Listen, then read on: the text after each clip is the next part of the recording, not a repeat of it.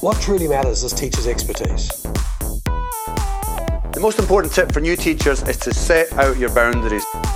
44% of jobs will be automated. It reinforces cycles of disadvantage. Hello listeners and lovers of learning, and welcome to episode 63 of the Education Research Reading Room, the podcast that brings you into the discussion with inspiring educators and education researchers. I'm Ollie Lovell, and it's a pleasure to be your host in the ERRR. I'll start today by acknowledging the Boonwurrung people of the Kulin Nation on whose lands this podcast was recorded. Pay respects to elders past and present, and acknowledge that colonisation and dispossession are both ongoing processes. This episode we're speaking with Don Hirsch, also known as E.D. Hirsch Jr. Don is an American educator, literary critic, and theorist of education. He is also Professor Emeritus of Education and Humanities at the University of Virginia. Don wrote the hugely influential book Cultural Literacy back in 1987, which had a huge influence on the debate about educational standards in the US. He's the founder of the Core Knowledge Foundation, which continues to build upon his work and produce high-quality curriculum materials which are freely available for all to use.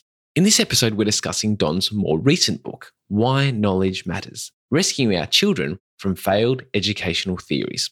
This book has had a significant influence on me, and I feel that it's an important text for everyone who's wrestling with the questions about what the curriculum should look like and what impact more versus less structured curricula have on student learning.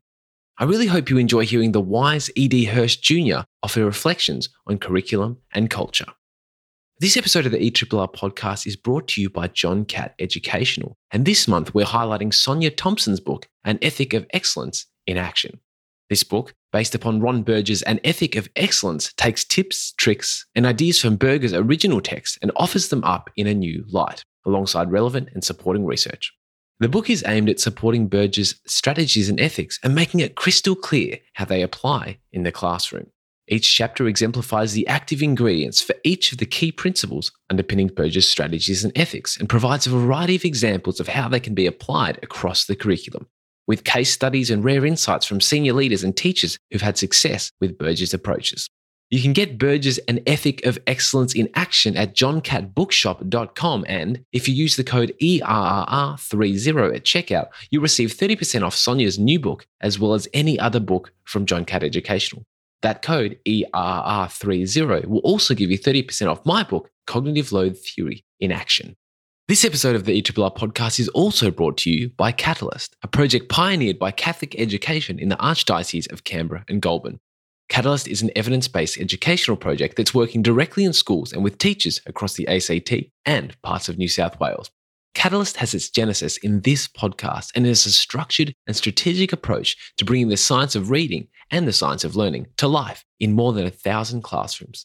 It's drawing on both local and international expertise, including several guests from the ERRR podcast, to realise the bold vision of transforming students' lives through learning by developing excellent teachers and leaders. If you'd like to find out more about opportunities at the Catalyst Project and Catholic Education Canberra, including the professional development that they're running, the way that they're engaging Australian and world leaders in evidence-based education, and even to explore employment opportunities, just click on the Catalyst logo or follow their link in the show notes. Now, without further ado, let's jump straight into episode 63 of the ERRR podcast with E.D. Hirsch.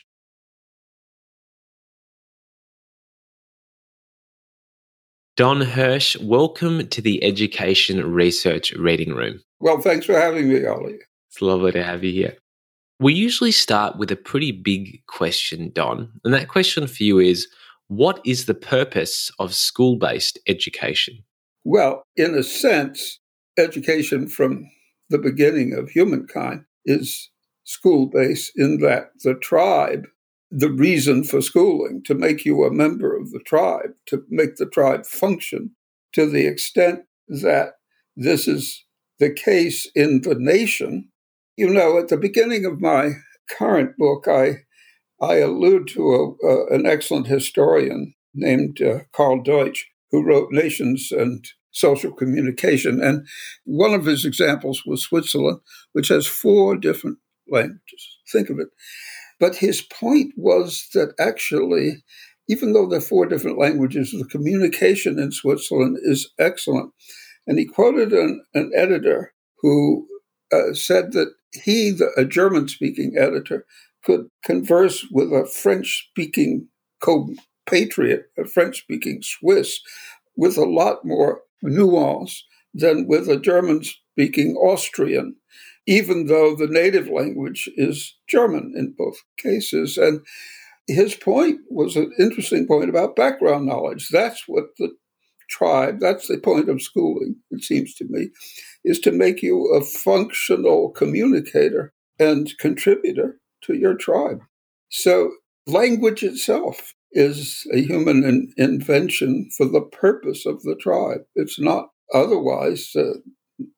That's the big difference between humans and other creatures, right? It's totally a tribal affair and the invention of human language is the dominant invention that allowed us to deal unfavorably with other creatures and other human tribes.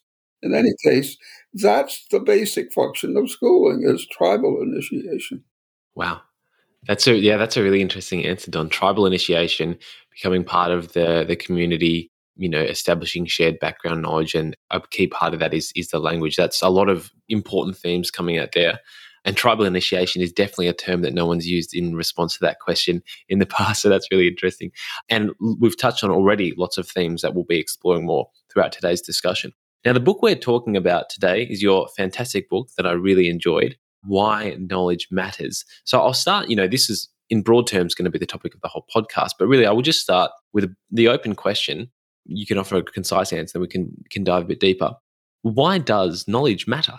I think it's important to determine what kind of knowledge I'm talking about. And they could have had an adjective in front of knowledge, and that adjective would have been shared. Why does shared knowledge matter?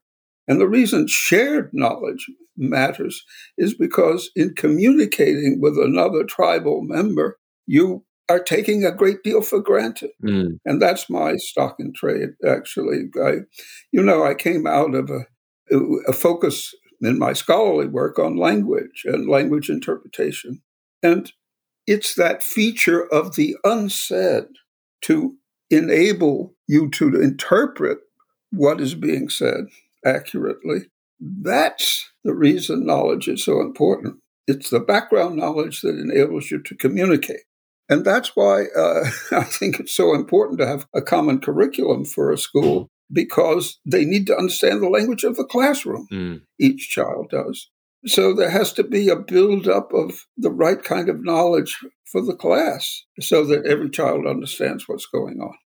It's not a complicated point, but it's a hugely important point because it really outside of the field of linguistics, and even before, say, 1950 or so, this was not a feature that was widely understood about language. Or it wasn't emphasized, it wasn't stressed. But it's become the whole big thing to be understood about language now among language professionals.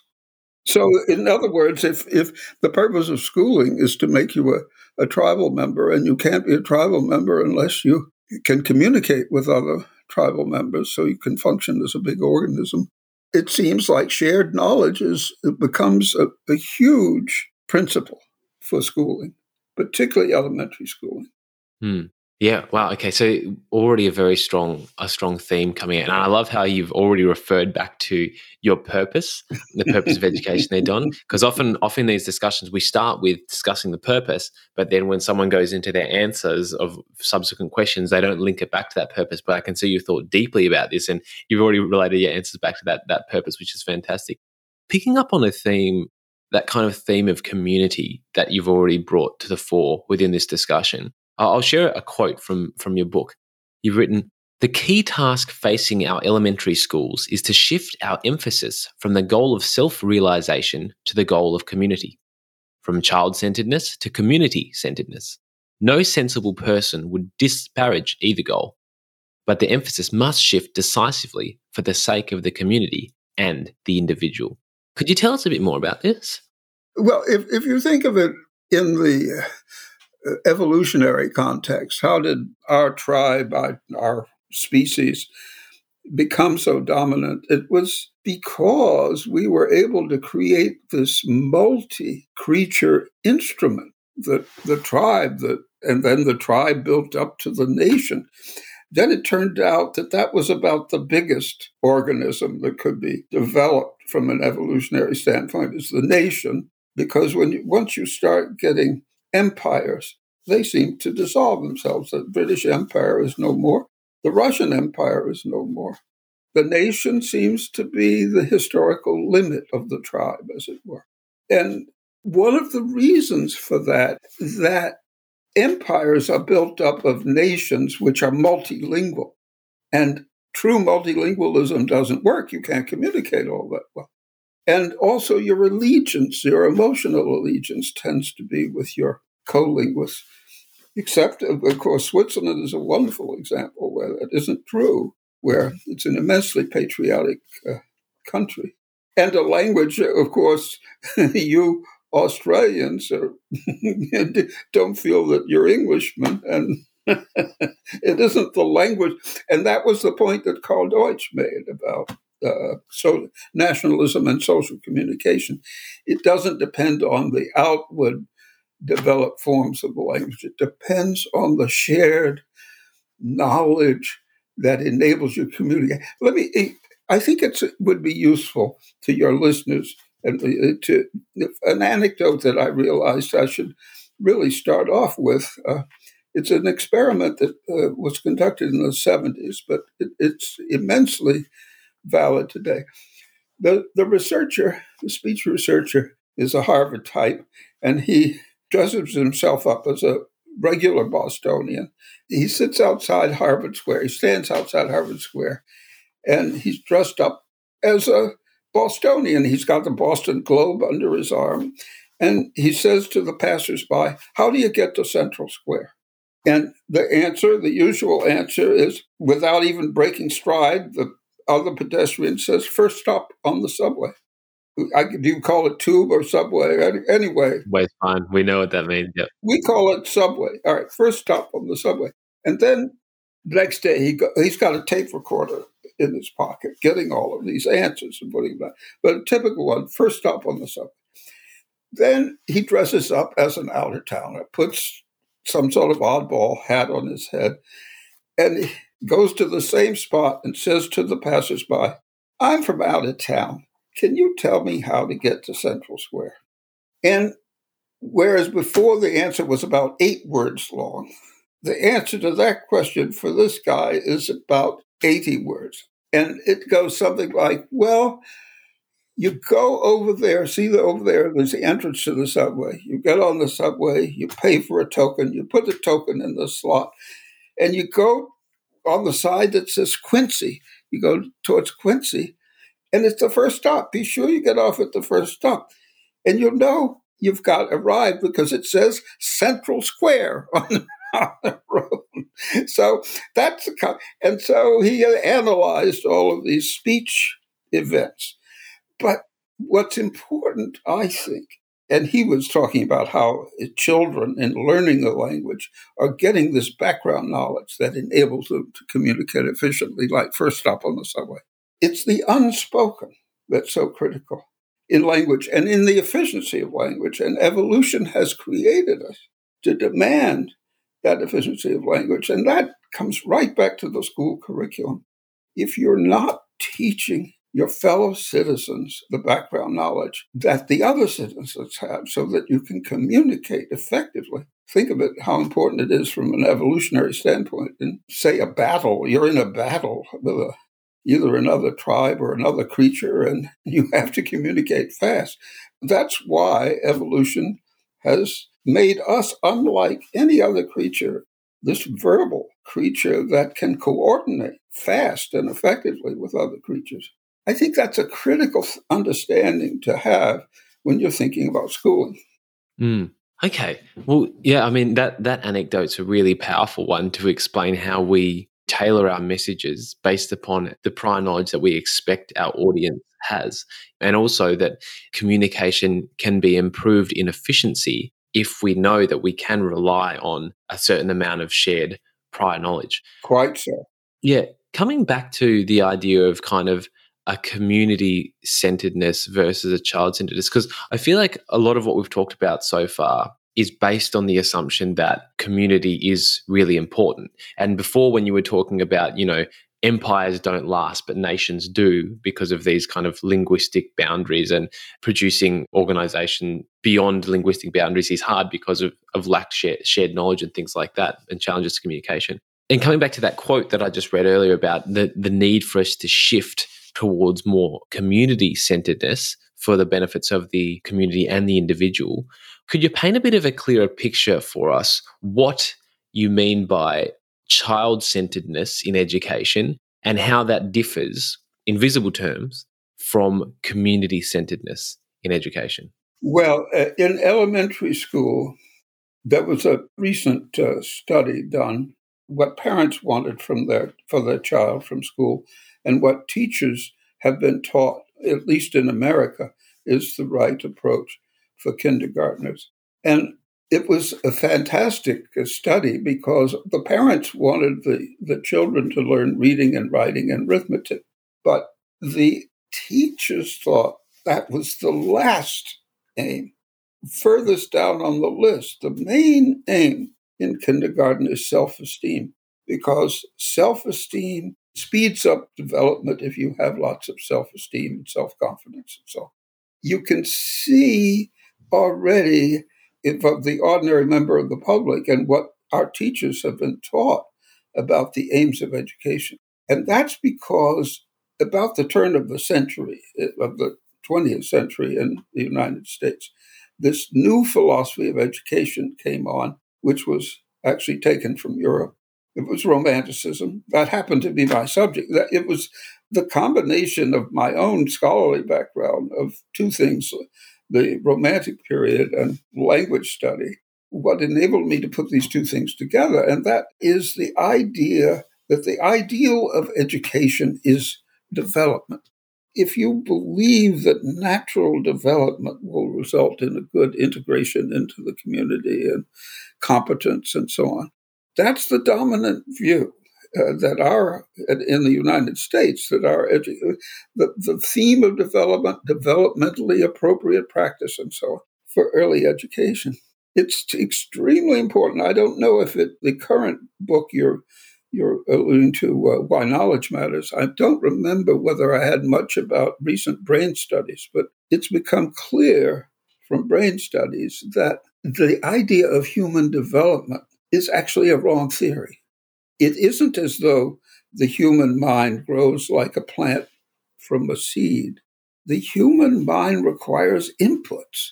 It requires to be told, particularly the so-called neocortex, what makes our head so big and what birth so difficult, is this huge neocortex, which turns out to be a blank slate, just as John Locke supposed. And the whole developmental idea, human evolution has evolved away from the developmental idea towards the instructional idea. And that's a huge, because the dominant metaphor in our schools, in American schools, is the developmental metaphor, particularly for the early years. And it turns out the metaphor is tremendously misleading. There's a whole field now of brain studies called cortical plasticity, the plasticity of the neocortex. We have a blank slate, and it needs to be written upon by adults. It isn't as though we're developing as our bodies develop. Our bodies, of course, develop in a natural pattern, but not our brains and not our language. Okay, so the question I asked was about child-centeredness versus community-centeredness. So linking that to yes. Well, that's an important reason. I mean, this new kind of work on cortical plasticity is very important in demolishing the child-centered model, because the child-centered model implies that you have to let the child's growth be natural. Mm-hmm. But for human beings, mental growth is not natural. It's tribal. So little kids in Germany grow up to be little Germans, and kids in America, one way or another, despite their schooling, grow up to be little Americans. It isn't really, if it were developmental, they would be growing up to be all the same. kind of thing. Well, or individual thing. Individualism is, there are two sides to it because one does want to honor the individual and individual differences and so on. But schooling is not about just drawing out the individuality of the child. Schooling is about becoming a functional tribe member. And the individuality is in how do you become a functioning, happy, and useful tribe member. Sure, there are individual differences, but you have to master the tribal lore and to be a functional citizen. Isn't it marvelous? We are talking to a group of literate people. We can expect to be understood. We're using the language and alluding to things that we expect our audience to know about. Mm-hmm. To know that there's a difference between the individualistic orientation of the kindergarten teacher, the typical American kindergarten teacher. But I blame it starts historically in the 1890s. That's when Dewey wrote his educational creed. It's when Froebel was translated into America. Friedrich Froebel is the inventor of the kindergarten. The kindergarten, it means literally children garden, and it's a place where you garden children. You were tilling the soil, you were letting them grow like a natural plant. And that idea is very powerful behind early education in the United States, that organic metaphor, so to speak, which is true of the body, of course, but it happens not to be true of the mind. So American education went to hell when that idea, that natural growth and developmental idea, grew to be the dominant one in our early education. As you know, I think early education is where the die is cast.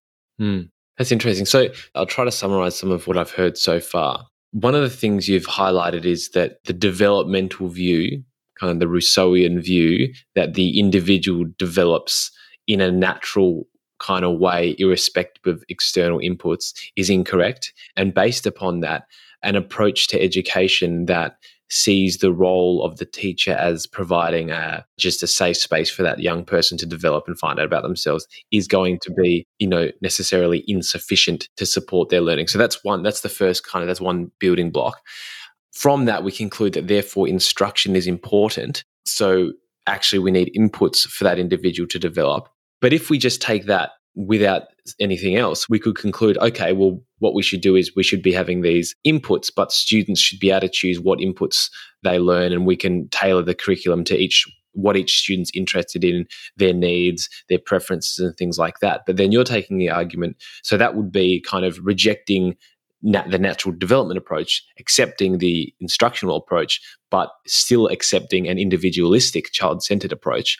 But you're adding to that and saying, but actually that's not enough. We need to focus upon a shared body of knowledge, a shared curriculum. Yes. And from what I could gather what you were saying there, that is because the flourishing of the individual stems from their ability to interact productively with the community and their ability to feel a sense of belonging in the community. Have I summarized that okay? Yes, you did it very well. And I think that if you consider how at least American education goes, we have no national curriculum. We have not even in the early years, we have not even got a state curriculum. There are 50 states.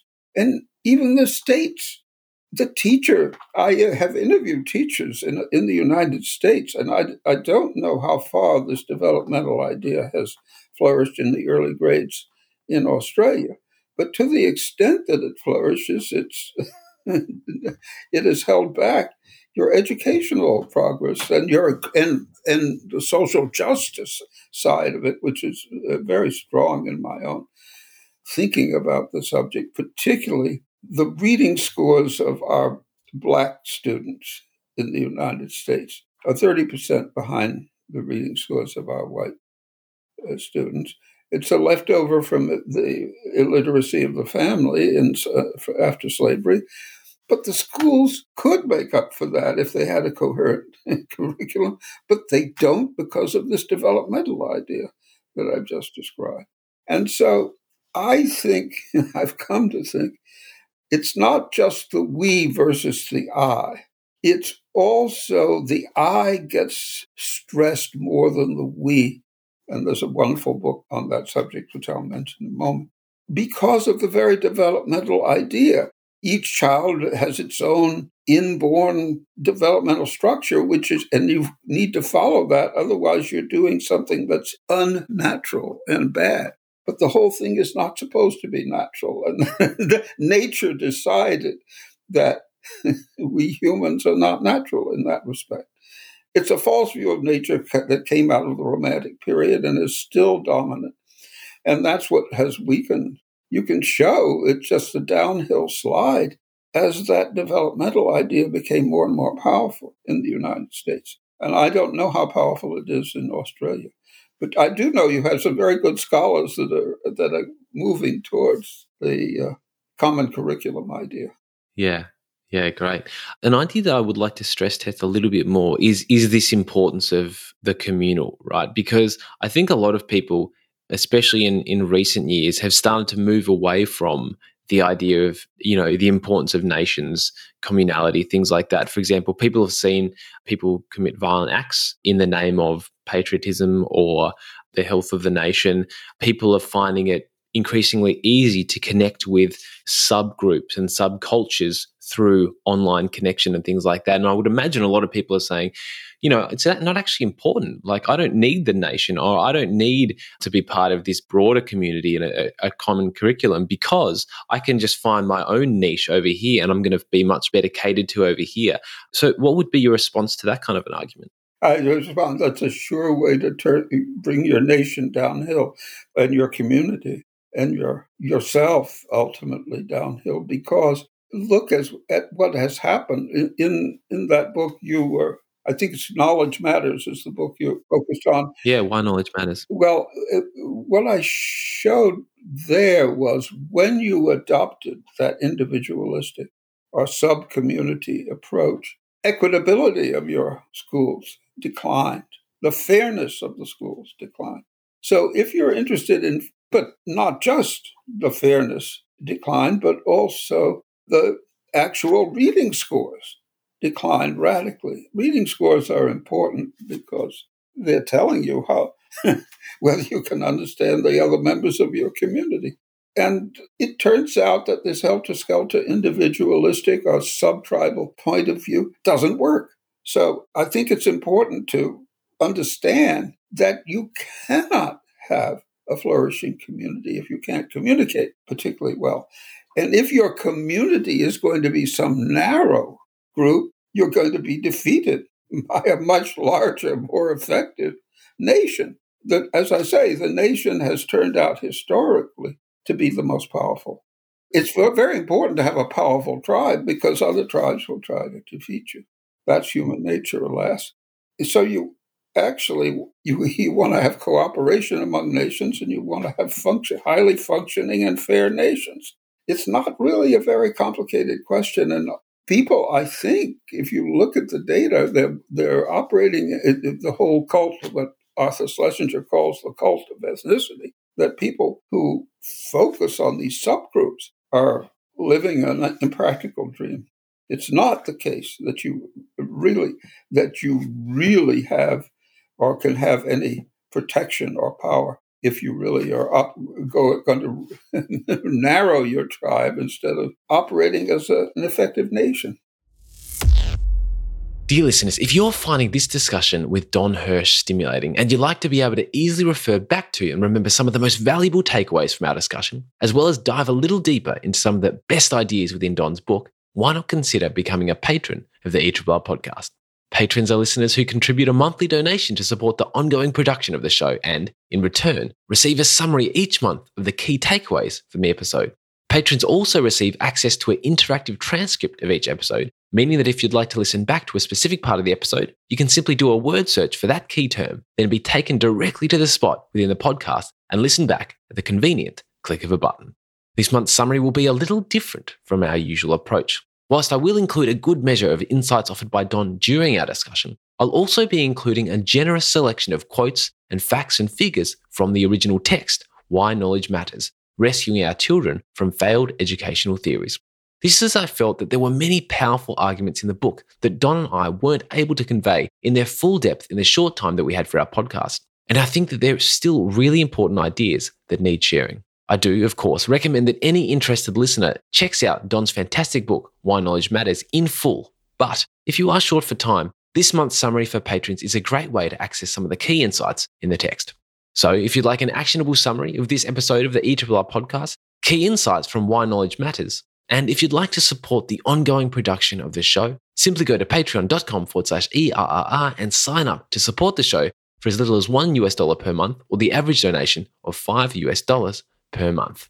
That's patreon.com/ERRR to support the show and help to keep it sustainable for the long term. Now, back to this episode of the ERRR podcast with Don Hirsch. I'm very interested, Don. You're referring to these ideas. Just then you talked about power and protection. They're quite interesting ideas to kind of be jumping into here because it's just interesting that we've ended up there. So well, the protection is so important, not only from other creatures but from other humans. Mm. And the idea of the comity of nations, which is a phrase, nations getting along with each other, that's tremendously important. But I don't think anybody is going to get rid of the nation. I think that's a pie in the sky. There you have an international and multinational group, but they don't seem to cohere very well. Mm. I mean, historically, they simply haven't worked, and they won't work until they become a coherent nation. And it's not just the common language. That's why the example of Switzerland is so striking and important. And I would say in that book, Knowledge Matters, I think the most striking thing to think of from that book is the French experiment. I call it the most decisive educational experiment that's ever been conducted, because you can see at the scale of millions, hundreds of thousands of students with impeccable records being kept, what happens when you do A after having done B? And what happens if you have a developmental individualistic curriculum after you have in past years had everybody doing the same thing on the same day practically in France? And whatever you say about it, didn't, by the way, that method of everybody learning the same things, it certainly didn't turn the French in the old days into a bunch of automatons. It's a hell of a lot of disputation and disagreement in France. But you can disagree. But it was more socially just. It led to results that were much better for France. The current president of France, Macron, is saying, we are not going to take any more American ideas because it's obvious how these, particularly these educational ideas, have destroyed France, or at least weakened France. Because what happened was the people who were rising in the world suddenly are declining in the world. The social class and economic distinctions are getting graver, just as they are in the United States. It's socially disastrous. Yeah, I'm really keen for us to jump in a moment to jump more into that French experiment, because I think that is such a powerful kind of story that comes through the book, and I found it incredibly convincing. But before we get there, I just wanted to kind of wrap up this first discussion about communalism and the nation state and things like that. What I'm hearing from you, and correct me if I'm wrong, is that we should endeavor to tend towards the largest kind of community that we can reasonably achieve, because that's going to be the most stable. Yes, the most stable and most prosperous. Yeah, okay. I'm not an economist, but I do know a little bit of history. And what has happened is that size, if it's a coherent nation that you've created, leads to prosperity and comity and peace. It's only when you have these divisions inside the nation or in an empire where you get internal dissolution. So that's just history. I don't know much about you need a good historian to tell you why that has been true in human history, but it's an obvious fact of human history. Yeah. And so that being the case, we're stuck with nations as being the human collectivity that works. And most times it's nations who are held together by a national language. And the function of the school is to teach the national language, but it turns out to teach a language is to teach more than grammar and spelling and dictionary. It's to teach a lot of shared background knowledge that isn't even uttered. So that's why the little anecdote about Central Square is critical, because it really shows very strikingly how much more effective communication is in a community if there is shared background knowledge. 8 words versus 80. That's great. Well, I'm glad we kind of got to that point where, because you made the argument in your book, I read that quote about, the key task facing our elementary schools is to shift the emphasis from the goal of self-realization to the goal of community, from child-centeredness to community-centeredness. And I've really enjoyed exploring with you why that is. And we got to that point of, the larger the group size, if it's coherent, more stable and more prosperous it will be. And this is coming from a man. You were just telling me before we went on air, you're about to have your 94th birthday. You've seen nations rise and fall, Don. You've seen world wars. And so it's a realization from your historical reading, but also from your rich life experience. That's really interesting. And, a point that could be debated for a long time, but it's great to know that kind of foundational belief that's grounding a lot of your work. Mm. You alluded before to the French experiment. Let's dive now into that experiment. Could you give listeners a bit of a stop tour of what has happened in France, where they started, what they changed, and where they are now?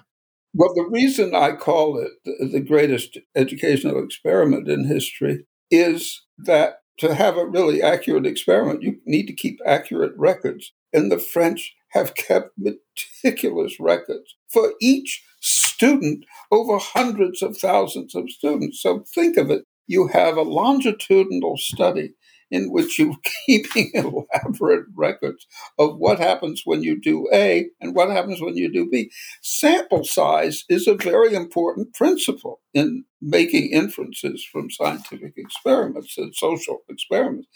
And when you have a sample size that reaches into the hundreds of thousands of young people, and you say, okay, you do this to hundreds of thousands of young people, and then you start doing that to hundreds of thousands of young people, and you're keeping meticulous records of what you have done. That's a pretty impressive experiment. Okay, well, thank goodness for all the French interest in keeping all of these records so precisely, because there are graphs in that book, charts, which show what happened to different social strata when, instead of following the old French system of having a common curriculum, they began using the American-style education. That was because the Americans became very emulatable after the Second World War. The French were enthusiastic about Americans. Now you've got Macron saying, I don't want anything to do with American ideas, which is that's the inference he drew from that French experiment with Americanism in the schools. So you have an individualistic and incoherent elementary curriculum. Of course, you're going to get social injustice. If you have a common curriculum, which brings everybody up to speed who is in the class, and that's the only way to bring everybody up to speed, is to have everybody understanding the language of the classroom. And as we've just determined, you cannot understand the language of the classroom if you haven't the unspoken background knowledge that specifies what the language actually means. And you're really understanding its implications. That word implication, it means folded in. Pli is a word for a layer or that's folded in. Implication. And there are always implications in language. And you can make right inferences and wrong inferences about what that implication is, or you can just be puzzled, as usually the disadvantaged kids in the early classes are.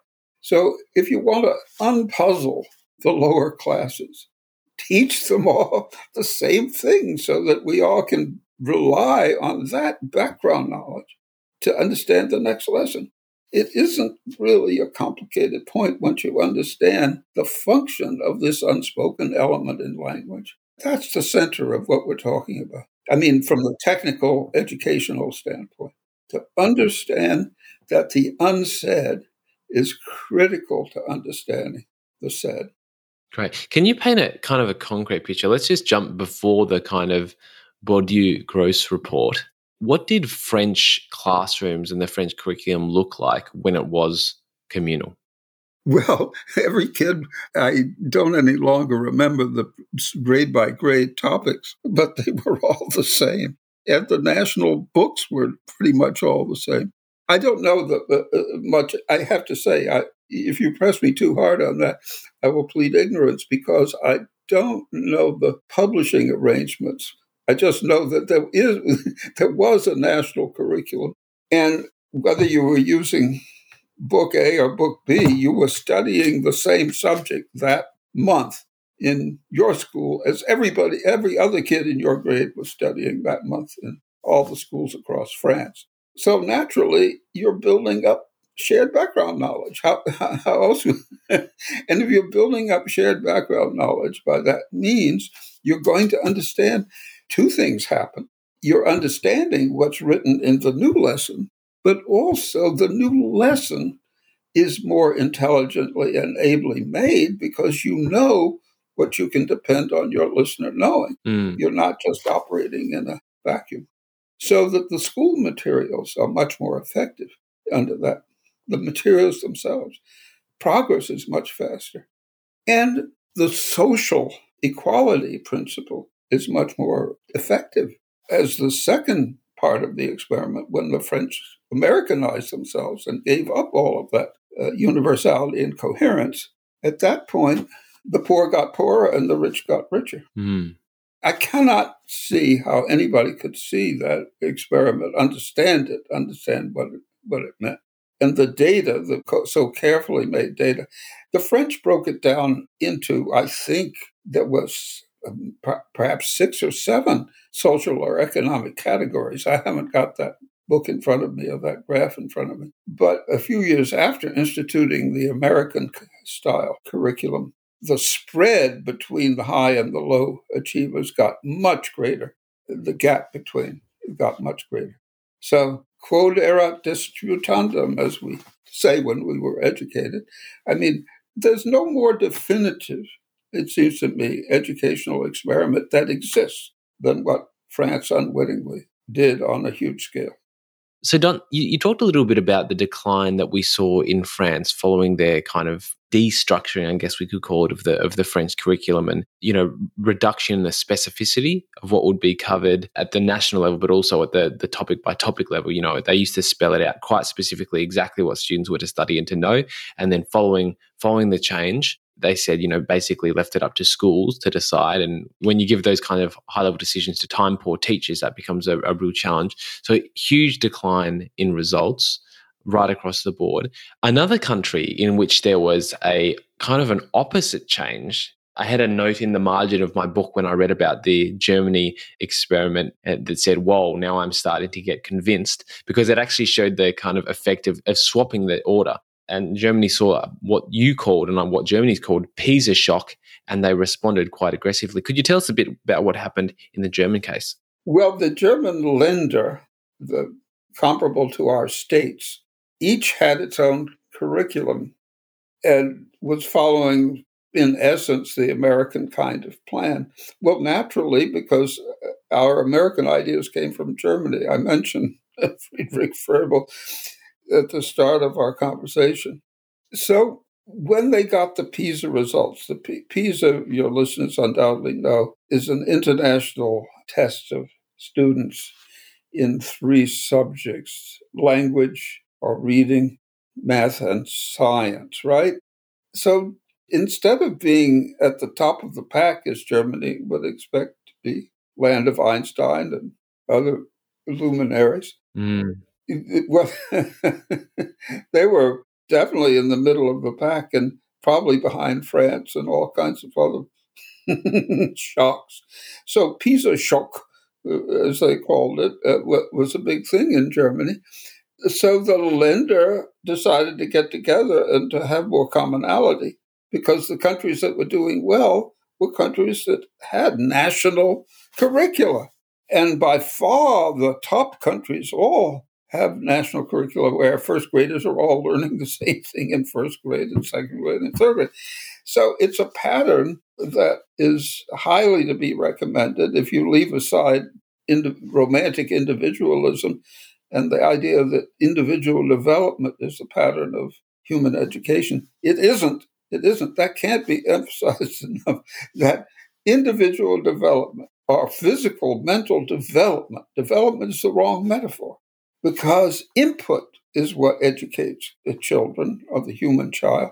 And development is nowhere. What you're thinking of development is what the child is learning from external sources. And if it's helter-skelter, it's going to be confused and slow. And if it's going to be coherent, it's going to be fast and effective. It isn't a very complicated point. You just have to give up that word and concept of development. And then you may be starting to get on the right track. Yeah. Okay. And you asked me to go ahead with Germany. Germany raised its PISA scores considerably because the Länder decided to get together and start teaching their children the same thing. So they began to have much closer to a national curriculum. I didn't research the debates that went on, which led to that result. You could read the debates in France and read what happened in Germany and see the extent to which these nations analyzed what was going wrong and corrected it. So, yeah, I mean, that was one of the most convincing bits of the book to me. So I'm going to take advantage of that. Thank you. I'll do a little more research on that. No worries. So you contrast in the book on page 154, contrasted table 7.1 and 7.2. 7.1 was Sweden's PISA scores between 2000 and 2012. And you showed that, what they did is they reduced the communality of the curriculum. They did a similar change to France, and their scores progressively declined over that time period. In contrast, Germany had their PISA shock in 2000. They took the actions that you alluded to in terms of getting the Bundesländer together, increasing the shared curriculum, increasing the specificity of it. An interesting aside, I'm learning German at the moment, and one of the resources I've been drawing upon is I managed to find online version of one of their German kind of social studies textbooks for one of the Bundesländern, I think it is. And what they had, they have the same textbook for all the Bundesländern, but then there's just sections that are like for your local state. We need to do exactly that because the Länder, well, of course, our states are more politically powerful than the Länder are.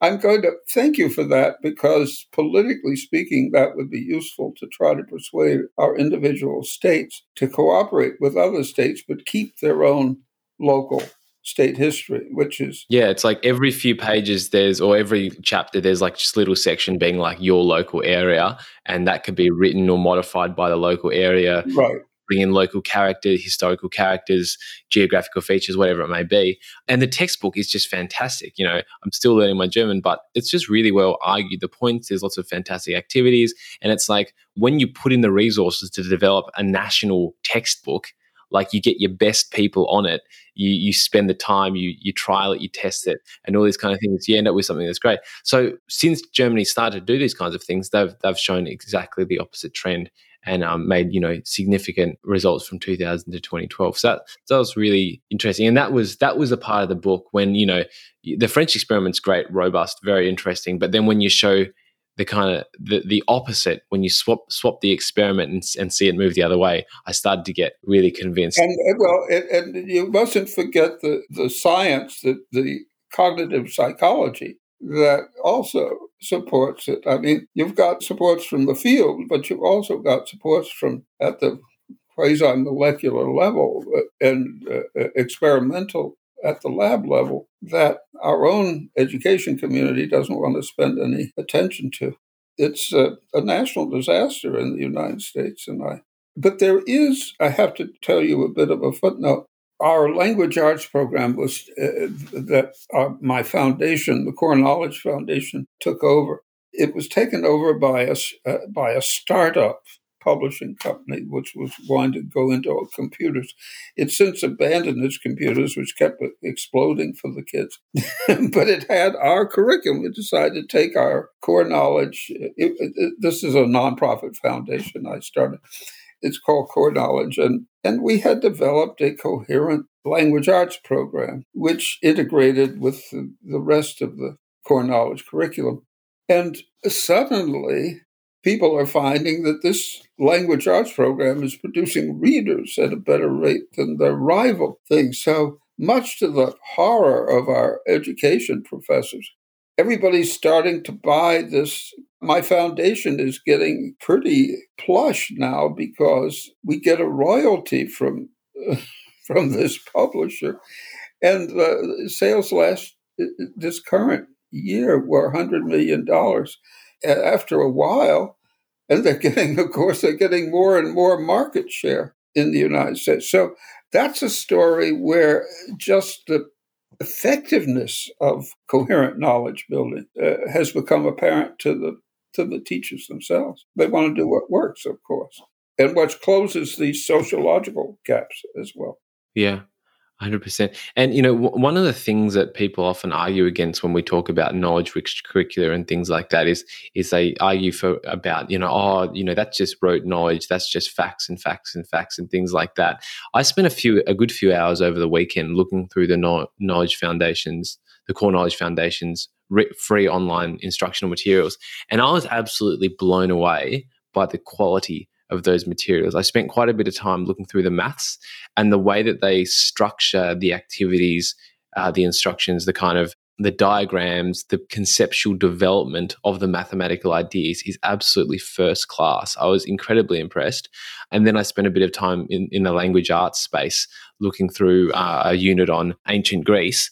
And, the way they related it to common day, the way they talked about discussing and problematizing the way that women are treated and referred to in these ancient texts, the activities they did, the kind of knowledge organizers they had, it's all absolutely first rate. So it's very unsurprising to me, Don, that you're talking about the increasing kind of market share that these resources are gaining and the increasing use, because they are absolutely fantastic. By the way, anytime you want to use them, you can. I mean, they're freely downloadable.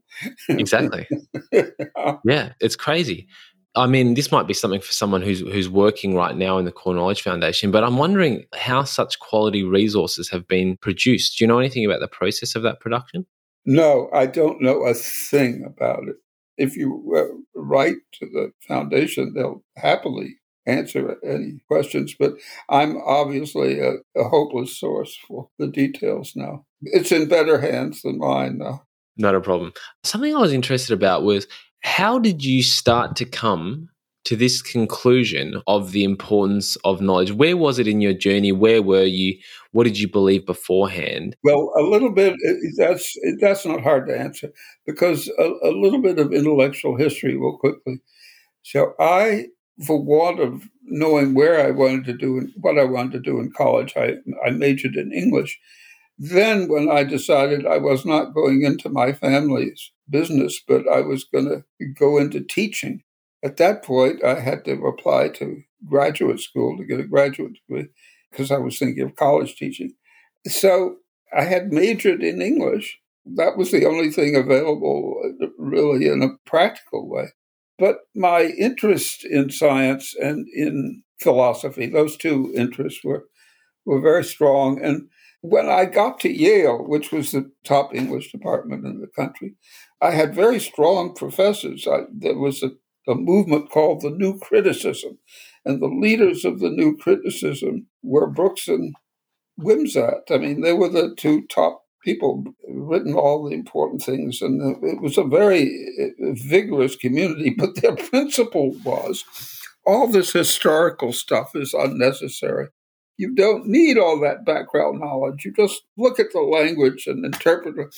So that made zero sense to me. But in any case, I had to go into that matter further. I had to read philosophy of language. I had to find out why this was wrong. And it turns out that why the new criticism was built on wrong premises that the reader will automatically understand if they know, quote, know the language. Language is inherently powerfully ambiguous. You use the same words for all kinds of different things. But I had to go into the research that determined the flexibility and the huge implications. And my professors had written an important article called The Intentional Fallacy. It was a fallacy to look for the author's intent. You needed to look at only what the language says. That was their idea. Well, that was actually an untenable position, and I'm a young whippersnapper coming up and writing papers in graduate school and so on. And so I'm reading philosophy of language, and I'm finding out what's going on in science and language studies. And it turns out that this implicatory principle of language, stuff folded in that isn't actually there, is key to language. And all the linguistic philosophers were understanding this and so on. So linguistic science, or what used to be called psycholinguistics, was a burgeoning field just when I was coming into that. Because this idea of background knowledge didn't become thematized until about 1960 or so. I mean, it was remarkably slow in arriving. So I was there at the sort of at the arrival point, and that's what happened. This overlay between education and my field of study, which was, I had two fields of study that happened to be appropriate to this. One was the Romantic period, which is where these unfortunate educational ideas came from, and the other was language. My dissertation was on the Romantics, but my first actual book was on language theory. It was called Validity in Interpretation. And the whole point was you can't have validity of interpretation without intention, because language doesn't speak its own meaning. So this background knowledge then became a key theoretical principle in the field of hermeneutics. That's what the fancy term, theory of interpretation, or hermeneutic, as the Germans would. Anyway, it was just an accident, and those two subject matters turned out to be pretty important for elementary education. I couldn't agree more. And it's fantastic that it's often just that happenstance of life, isn't it? That helps you happen across a certain idea, and then you explore it a little bit more, and finally you realize that, oh, maybe this has got some bigger significance. And if you're willing to do the work, as you clearly were, you dove deeper and you saw broader implications. And then, you went on from there and were incredibly energetic to set up a foundation that's actually doing this great work, write a number of books on it. Well, I was able to do that because this book became a number 2 bestseller for 6 months. It was called Cultural Literacy. It stayed right at the top of the Times bestseller. So a lot of money was coming in. I said, well, this needs to be more widely spread. And that's when I started that foundation. But it was happenstance from beginning to end. Mm-hmm. C'est la vie. So we've covered a lot today, Don. We started with the purpose of education. We moved through to the importance of communality within education. We've talked about the French experiment, and I really would encourage people to read your book, the one that I've read at least, Why Knowledge Matters, because it's been very, very influential to me. I've written a book on cognitive load theory. I felt like I did know the importance. Did you study with Sweller? Yes, I work with Sweller to write that book. I send every chapter to him. I have to send you a copy, Don. But yeah, I've written a book on cognitive load theory. I felt like I really understood the importance of knowledge already, but your book has just absolutely rammed it home for me, and I feel more convinced than ever about the importance of that shared knowledge base. And and we've just heard a little bit about the origins of your work in the area as well. In terms of some kind of closing questions for our discussion today, Don, I was wondering, what are you currently most excited about? I think what we mentioned earlier, the sort of exploding of the developmental model by brain science. One very influential, I don't know whether I referenced it in that book, but an Israeli scientist named Nir Kalisman, Kalisman, wrote an article on the microcircuitry of the neocortex as a tabula rasa. That was the title, and it was a very well-refereed article in, I think it was in the American Academy of Arts and Sciences. Anyway, it was some distinguished journal. So the title itself was enough to excite me. And then, essentially, at the microcircuitry of the neocortex, John Locke was right. And Rousseau was wrong. And this is pretty important because you're getting down to the root. Because, after all, that whole romantic kindergarten tradition is based on the brain being a kind of field of flowers where you've just got to water it and let it grow. And Froebel is quite literate on that point in his metaphors and so on. And that's the underlying metaphor of developmentalism. But the underlying metaphor of Locke is it's a blank slate and you can write on it. And another interesting thing, this is a side, sort of an intellectual history side note to that, was our most important educator at the school level in American history was Horace Mann. And he started a journal in the early 19th century that went all over the country. It was the Common School Journal, was the name of his journal. And his very first essay in that was an anti-Rousseau essay. It said that human nature can go for good or for ill. It has no proper guiding instincts. It has to be taught. That's the basic issue. Final question, Don. Is there any last call to action, things that you'd like listeners to go away today and do? Things that I want to do? Not really. I'm getting pretty valedictory now. Having managed to finish this last book, I can say now I'm going to turn my attention to other things because I've had my say. No worries. Well, if there's something listeners could do, perhaps they could go away and read your new book. What's the title of your new book? It's called American Ethnicity. I don't know if you know a book by Arthur Schlesinger Jr. called The Cult of Ethnicity, but that's what has overtaken the American left, in which I belong to, is this idea that everybody has a right to his own culture. Well, you can see that works against this communal point of view that we were talking about. And so I thought it was important to say that, yeah, you've got a home ethnicity, but there's a public ethnicity too. And that public ethnicity consists of shared knowledge and also shared values. I don't spend too much time on that issue, but that is my last hurrah, I think, putting this book out, because I hope that I've got a formula for getting people's notice, because at the end I put the elementary school version of cultural literacy list. That's what sold the cultural literacy book, was the list at the back. A lot of controversy about that. And I thought, well, the Core Knowledge Foundation has put out a list. And the grades that are important, certainly important for social justice and the future of a country, are K through 8.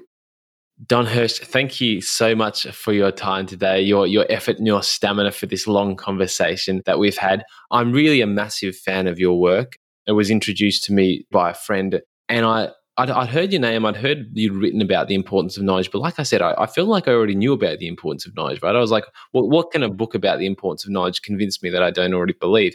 I was incredibly amazed by the depth of your book, how well it was argued, the range of kind of countries and narratives that you brought together. And then, you finished up and you just kind of mentioned it there about the story of PS 124, a school in the Bronx that's been using your Core Knowledge Foundation resources for a long time. And I might actually just share, as a way to close this podcast, a little excerpt from your book. And this comes from, I think it was the retired principal of PS 124, writing about the impact that using Core Knowledge Foundation resources had on her school. So she writes, "Our test results show that we closed the achievement gap under No Child Left Behind. In our universal free lunch school, our students, every subgroup, always made adequate yearly progress. In 2014, our New York's tough new Common Core aligned tests were outperformed.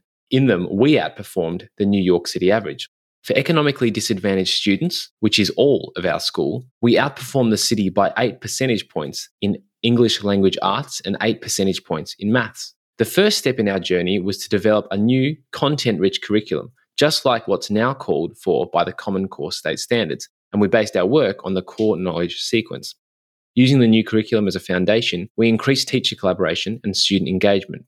With a homeless shelter 2 blocks away, student mobility used to be high, but after core knowledge was introduced in 1999 to 2000, parents went to great lengths to keep their students at our school.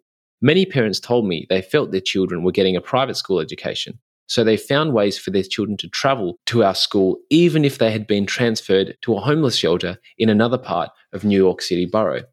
Our school went on a 15-year journey of seeking knowledge. When working with students daily, it is hard to know the long-term impact. Yet when they return for a visit, which many have done over the years, the stories they share demonstrate that their broad knowledge and strong skills have become an integral part of the tapestry of their lives. One of the most revealing statements I've heard countless times from returning students is, "When I went to high school, my teachers wanted to know where I'd previously went to school because they couldn't believe I knew so much." My heart was really warmed in reading that, Don. And as a final thank you for all the work you've done to contribute to students having knowledge-rich lives like these ones. Thank you. Anyway, it was a lot of fun. Thank you for having me on. Thank you for listening to this episode of the ERRR podcast with Don Hirsch. If you're keen to never miss a podcast, blog post, or any other exciting educational announcement, then jump onto ollielovell.com/subscribe to make sure that you get all the updates from me about teaching and learning. That web address again is ollielovell.com/subscribe. If you've enjoyed this episode, then please share it with friends and colleagues. And if you've got any questions for future guests you'd like to hear on the ERRR podcast, I'd love to hear from you. Or if you've got any questions, comments, thoughts, or reflections on this episode or any other ERRR episode, I always welcome contact from listeners via Twitter or email. Thanks for your time and listening today. Have a wonderful week. And until next time, keep learning.